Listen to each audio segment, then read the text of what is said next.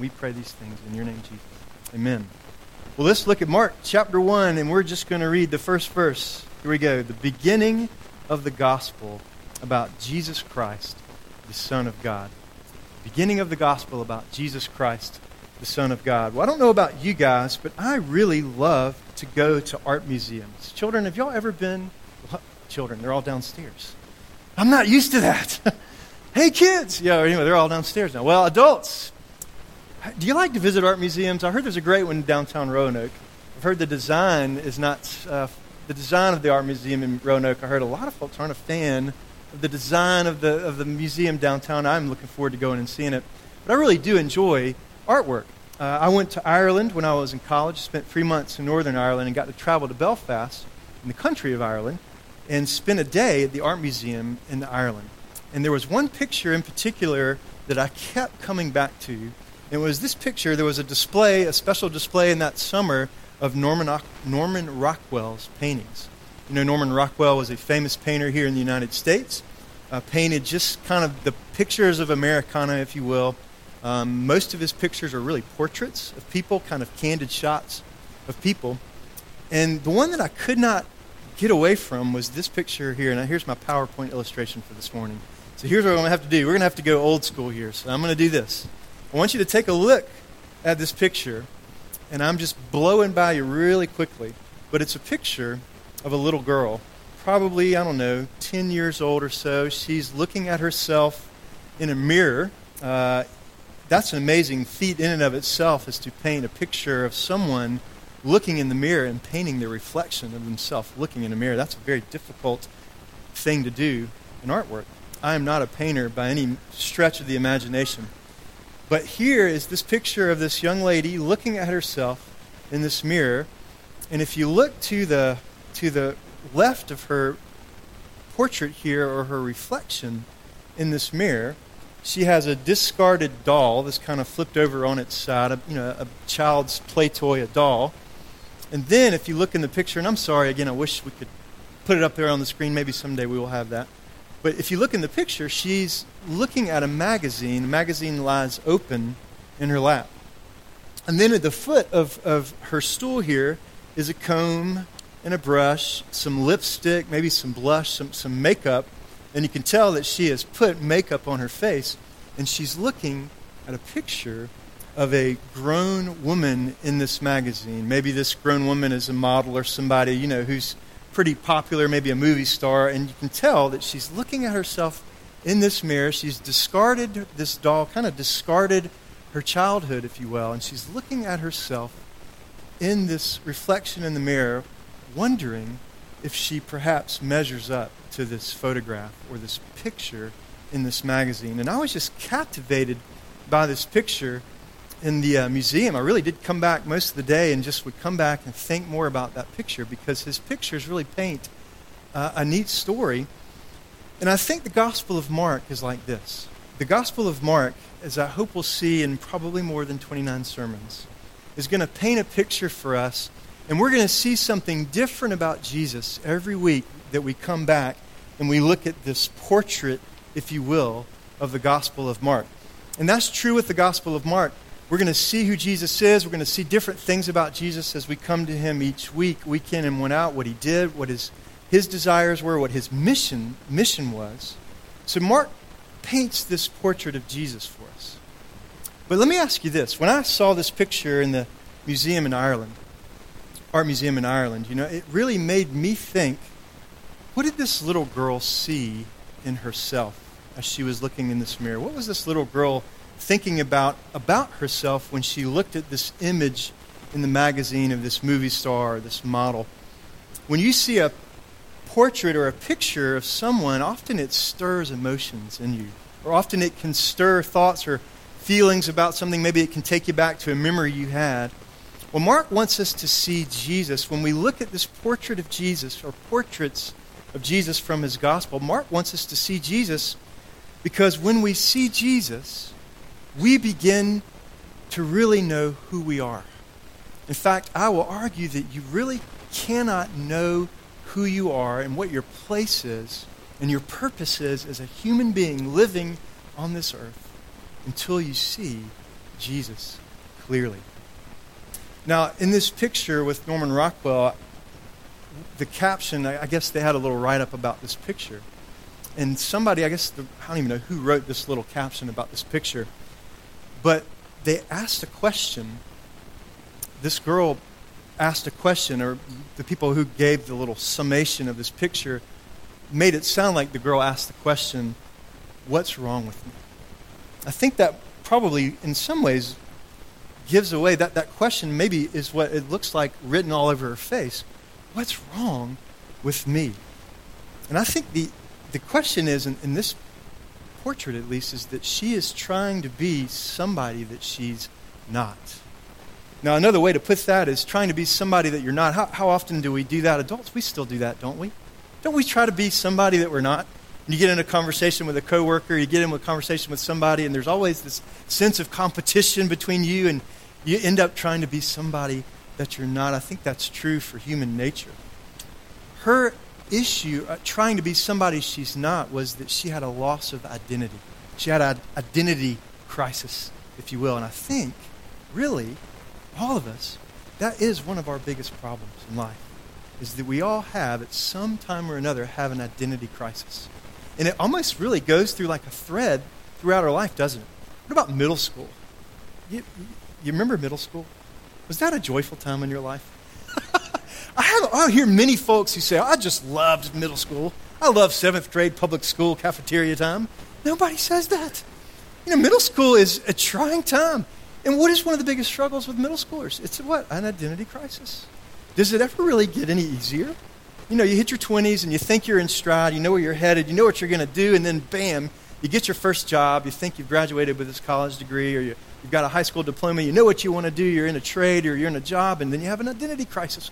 Maybe this is what I shouldn't do. Or you hit your 40s, you heard of the term midlife crisis. And it kind of goes on and on. You can trace this thread of an identity crisis all throughout life.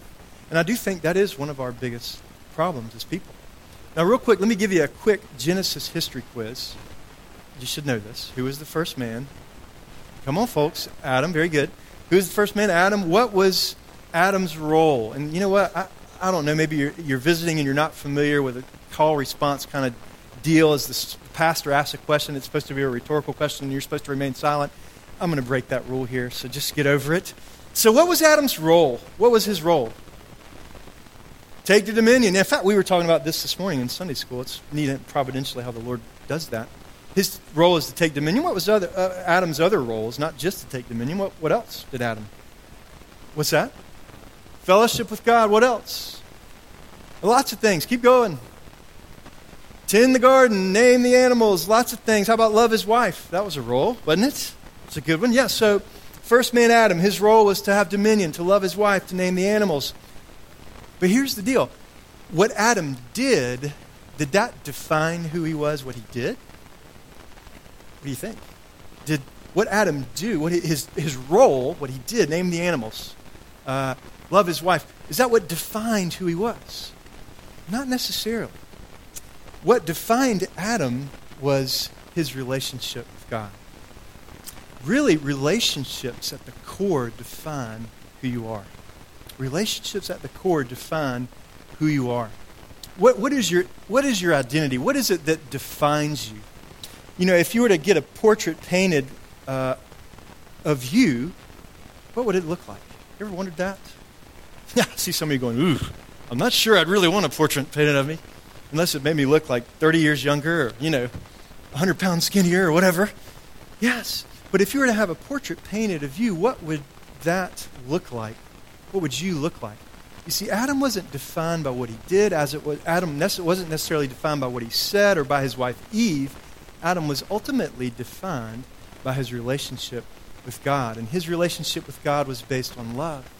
His relationship with God pre-fall, before sin entered the world, his relationship with God was defined by love, by trust, by respect, by peace. Tim Keller said this, that God's command to Adam, you can sum it up like this. It would say, obey me, Adam, about the tree. Kind of rhymes. Obey me about the tree. Does that make sense? Obey me about the tree. Right? That was God's essentially one rule. That was God's one command, that Adam would obey him about the tree, obey me about the tree. So Adam's identity was in relationship with God based on love, trust, respect. And Adam's identity was God's son, God's beloved. That was Adam's identity, not namer of animals or lover of Eve or tender of the garden. Those were responsibilities that Adam had. But that wasn't his primary identity. Adam's primary identity was God's son, God's beloved. And if you read through the Old Testament, you'll see that word beloved used a ton of times. Beloved. God loved Adam. Adam was God's beloved son. He was God's son, God's beloved. So sin enters the picture, right? We go back and put on our history quiz hat. Sin enters the picture, and what happens to Adam's identity? What happens? What's that? Crisis happens, yes. And a loss of identity happens, doesn't it? Because what do Adam and Eve do immediately after sin enters the picture? Adam and Eve are naked before the Lord. There is no shame. And I know that's a very oft-quoted verse. You see that written on cars all the time when people get married. That's embarrassing, isn't it? Naked and not ashamed. Happy marriage. That's kind of what happens. Sorry. But it's true. So Adam and Eve's, their identity before the Lord is open. There's intimacy. There's no hiding, right? Sin enters the picture, and there's a loss of identity. Immediately they go into hiding. Immediately they go into isolation. Instead of a relationship based on love, trust, honor, and respect, then the relationship pendulum shifts over to what? Mistrust, fear, insecurity, shame. His identity is lost. He hid from God. You ever heard this phrase, you don't know who you are until you know whose you are? You don't know who you are until you know whose you are. And that's what we're beginning to see, that what the gospel writer Mark is trying to do is trying to set up that, listen, your identity is based on who Jesus is and you knowing who Jesus is. Mark writes the gospel basically to say that God wants to recapture your identity. God really wants you to recapture who you really are. So what were we really created for originally? Adam and Eve were created, they were designed to be in a relationship with the living God. And we're going to see this next week. That's why today I wanted to get through chapter 14, but the more I study, the more I realize that in order for us to get a proper start from the gospel of Mark, we can't just burn through these first 14 verses, because there is some foundational stuff in these first 13, 14 verses, first 13 verses after verse 1, foundational stuff about the Trinity. And again, we talked about this in Sunday school today. The triune God is something that we hold dear to our hearts in our theology and our understanding of who God is and our understanding of Scriptures, God the Father, God the Son, God the Holy Spirit. If you go to the Genesis 1, do you remember what it says? It says, does God say, let me make man in my own image? What does it say? If you look even if you were to know how to read Hebrew and you could read the original languages and you read Genesis in its original language, Hebrew, you would see that there's a plural pronoun, let us make man in our own image. That's not a mistake. It's God the Father, God the Son, God the Holy Spirit coming together in intimacy and in love, and the overflow of the love between the Trinity pours forth and creation is formed. God speaks it into existence, and then he says, let us make man in our own image. So there's this triune language that we're going to see, and we're going to really jump into this next week. So I'm going to give you a little taste of it today, but I want to give you a taste so that you'll come back next week and hear this. Let us make man in our own image. And we'll see this when Jesus was baptized by John. Do you remember? You see it in Mark 1. That when he was baptized, you see a picture of God the Father there, Jesus, the Son, and the Holy Spirit descending down. You see the Trinity picture from the very get-go of Mark chapter 1. So that's why we can't rush through that today, and we'll get on more of that next week. So Mark purposely points out that when Jesus is baptized, he has the Trinity show up. And Mark shows us this portrait of Jesus so that we can know who Jesus is. And we can know that we are designed and created for relationship, because community and relationship is at the heart of the Trinity. When the world was formed and created, the Trinity was at the heart. Relationship was at the heart. So 2 questions. What does it mean to follow Jesus? That's what we're going to see in this series as we study Mark. What does it mean to follow Jesus? And then let me phrase it this way. What does it mean to follow Jesus? That's a question I think we think we can move on from. As you grow more mature in your Christian walk, you can kind of move on. Yeah, it's really more for the the youth group question to answer. What does it mean to follow Jesus? No, that's not a question that you can ever depart from. What does it mean for me to follow Jesus? As a matter of fact, that's a question you need to daily ask yourself. What does it mean for me to follow Jesus? Well, there's a key verse in the Gospel of Mark. It's Mark chapter 8, verse 27. And it reads this. In fact, this is the central question of the entire Gospel of Mark. The question is this. Jesus himself asked it in Mark 8:27. He says, "Who do people say that I am?" Who do people say that I am? Or you can personalize it. Jesus said, "Who do you say that I am?" Who do you say that I am? That is the central question in his entire gospel. And the point behind that question is this: to know Jesus. Who do you say that I am? Who do you say that I am? That is a central question that you cannot get past in your life. Well, quickly, who is Mark? Before we jump in next week, and this will kind of prep us to really jump in and dive in from chapter 1, verse 2 to 14 next week. Who is Mark and who is he writing to? That's a key question. Whenever you read Scripture, always ask those questions. Who's writing this passage that I'm reading? Who's writing this book that I'm reading? And who is he writing to? It's called context. It kind of begins to help you understand the book. Well, Mark was John Mark. That's what many called him. John Mark was friends with the disciple Simon Peter. He was close friends with Simon Peter, the disciple. Irenaeus, one of the church fathers, said this. He said that Mark's gospel has the account or story of Christ that Peter himself used to give when he preached. So Mark was a companion of Peter. And whenever Peter would preach, Mark would hear these stories, would hear this account of Jesus over and over and over again. And so you can almost see that as you read the Gospel of Mark. You see a lot of Peter written into the Gospel of Mark. So Mark was Peter's assistant. You read through this Gospel, you see how his Gospel takes on the personality of Peter. Mark uses the words immediately or without delay a bunch of times. And that sounds just like Peter, doesn't it? If you know anything about Peter, the disciple, he was just an impulsive guy. He always opened his mouth and stuck his foot in his mouth. He was always immediately, without delay. He was just, we got to do this, Jesus. We got to go do this, Jesus. And you see that in the flavor and in the personality of Mark's gospel. Now, Mark joined Paul. He was also not only good friends with Peter, but John Mark, the writer of this gospel, was good friends with Paul.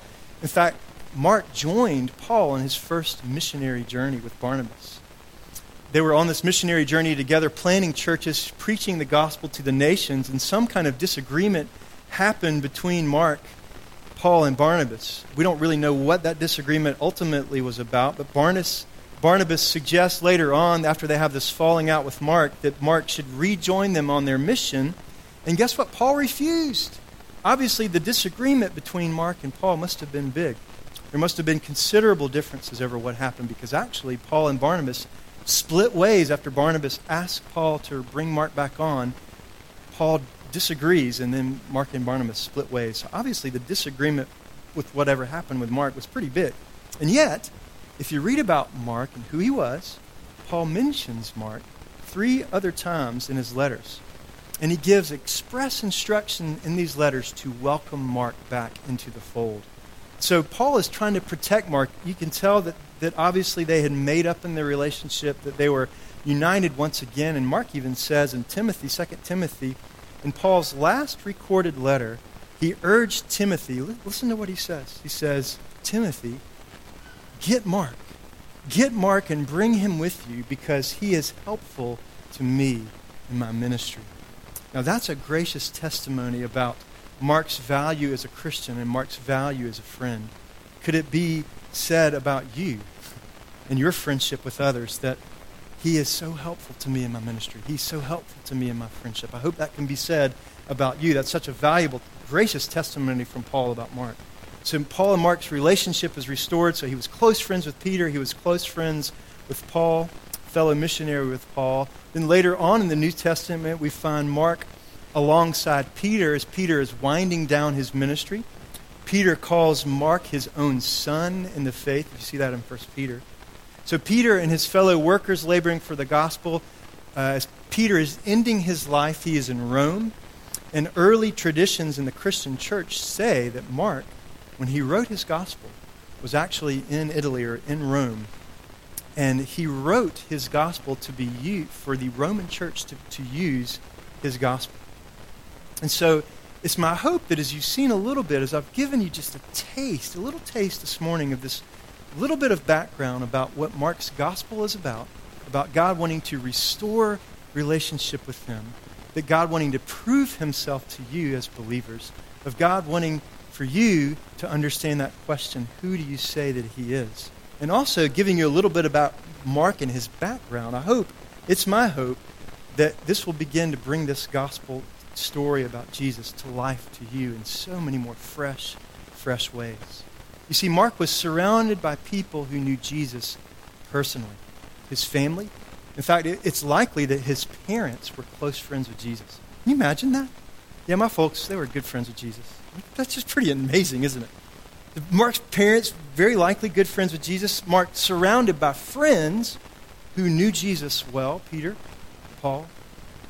Mark himself was aligned closely with Paul and Peter. That's an amazing thing in and of itself. But you know what grabs my attention even more is that Mark had experienced failure in the service of ministry. You know, it says this in Mark chapter 14. It's interesting, you know, some writers like to write themselves into stories. You know, if you see any of the M. Night Shyamalan movies, I don't know if I'm pronouncing that right, but he always has a cameo appearance in his movies. It's almost like a game trying to find out where is the M. Night Shyamalan who wrote these movies like Sixth Sense and The Village, other movies like that. He's always got a little cameo appearance. Well, most conservative scholars believe that Mark has a cameo appearance in his gospel. And you would think that a writer who would put in a cameo appearance would put in somewhere in that story a pretty gleaming picture of himself, right? You know, he'd want to look his best. But Mark, actually, his cameo appearance is a cameo appearance talking about his failure. Get this. Mark chapter 14 says in verse, it's the wrong chapter. 14, verse 51, he says, this is right after Jesus is arrested by the Sanhedrin, arrested by the Roman soldiers, and taken to the Sanhedrin. And as Jesus is arrested, look what he says about this cameo appearance. Mark 14:51. A young man wearing nothing but a linen garment was following Jesus. When they seized him, he fled naked, leaving his garment behind. Most folks believe that is Mark writing himself into the story. And that's significant because we see that Mark had experienced failure in the service and in the ministry of Christ. And maybe that's what drew Mark so close to the heart of Peter, because Peter had experienced such failure.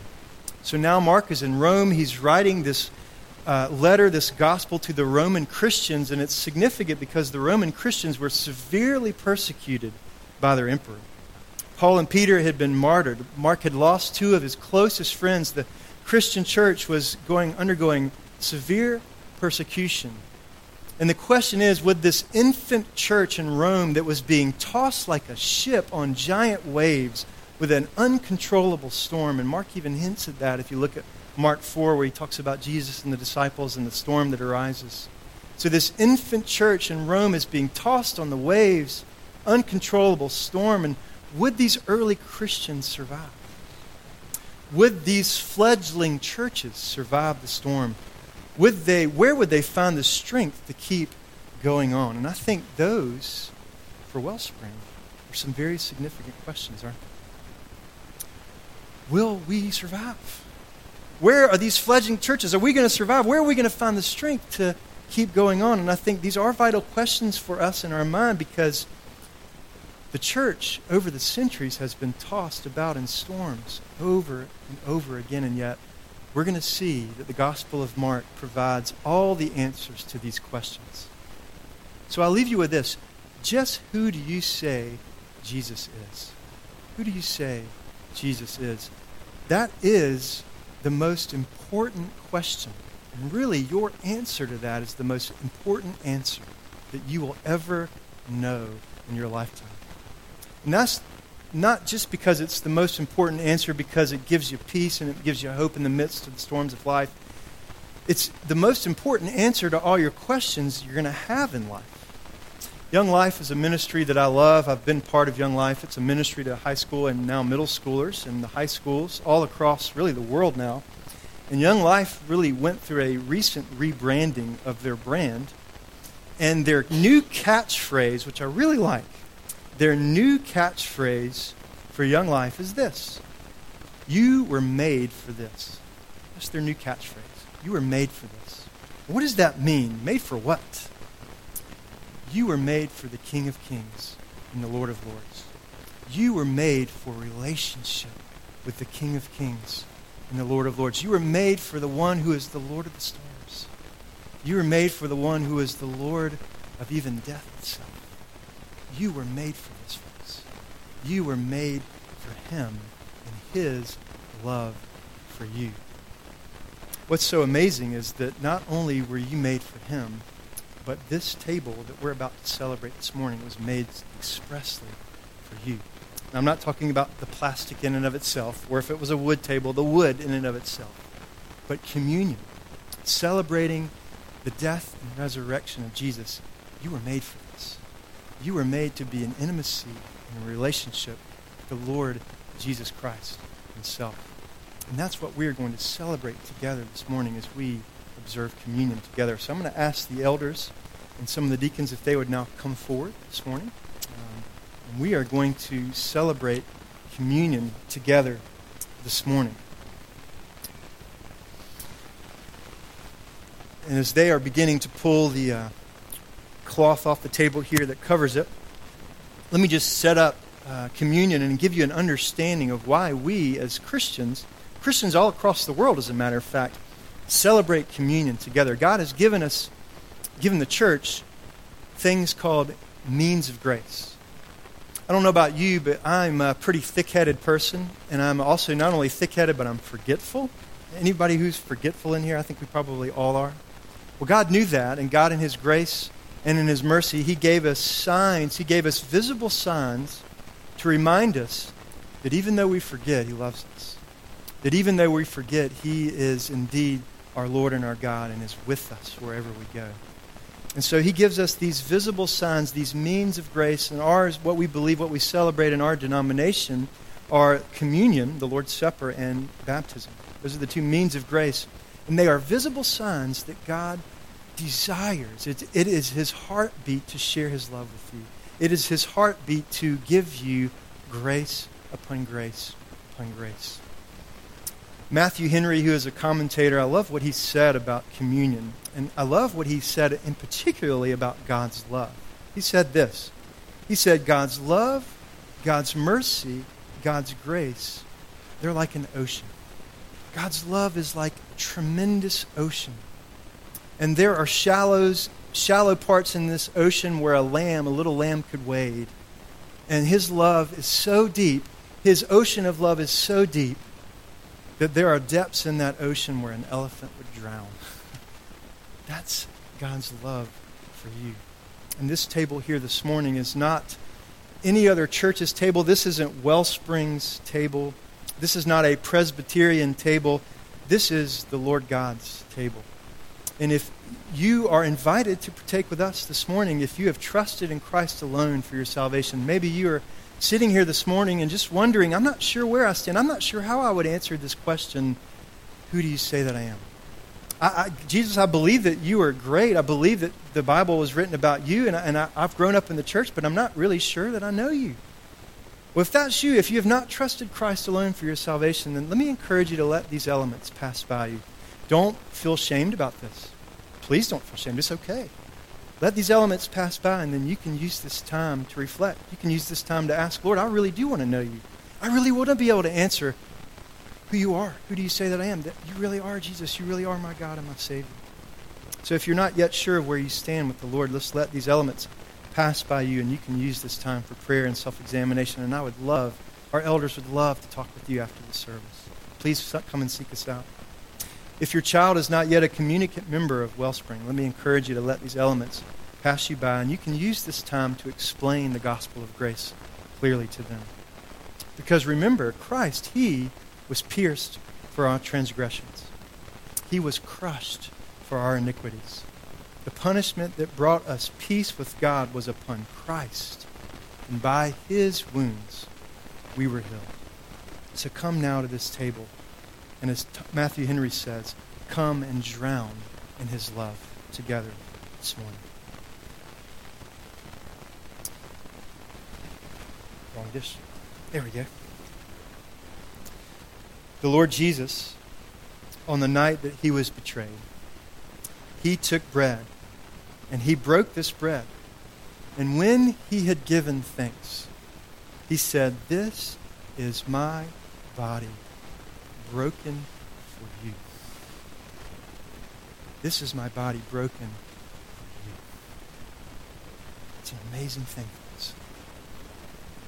Eat this in remembrance of me. Let's pray together. Lord, we praise you. Jesus, we praise you for your utter willingness to take our sin, my sin, upon yourself.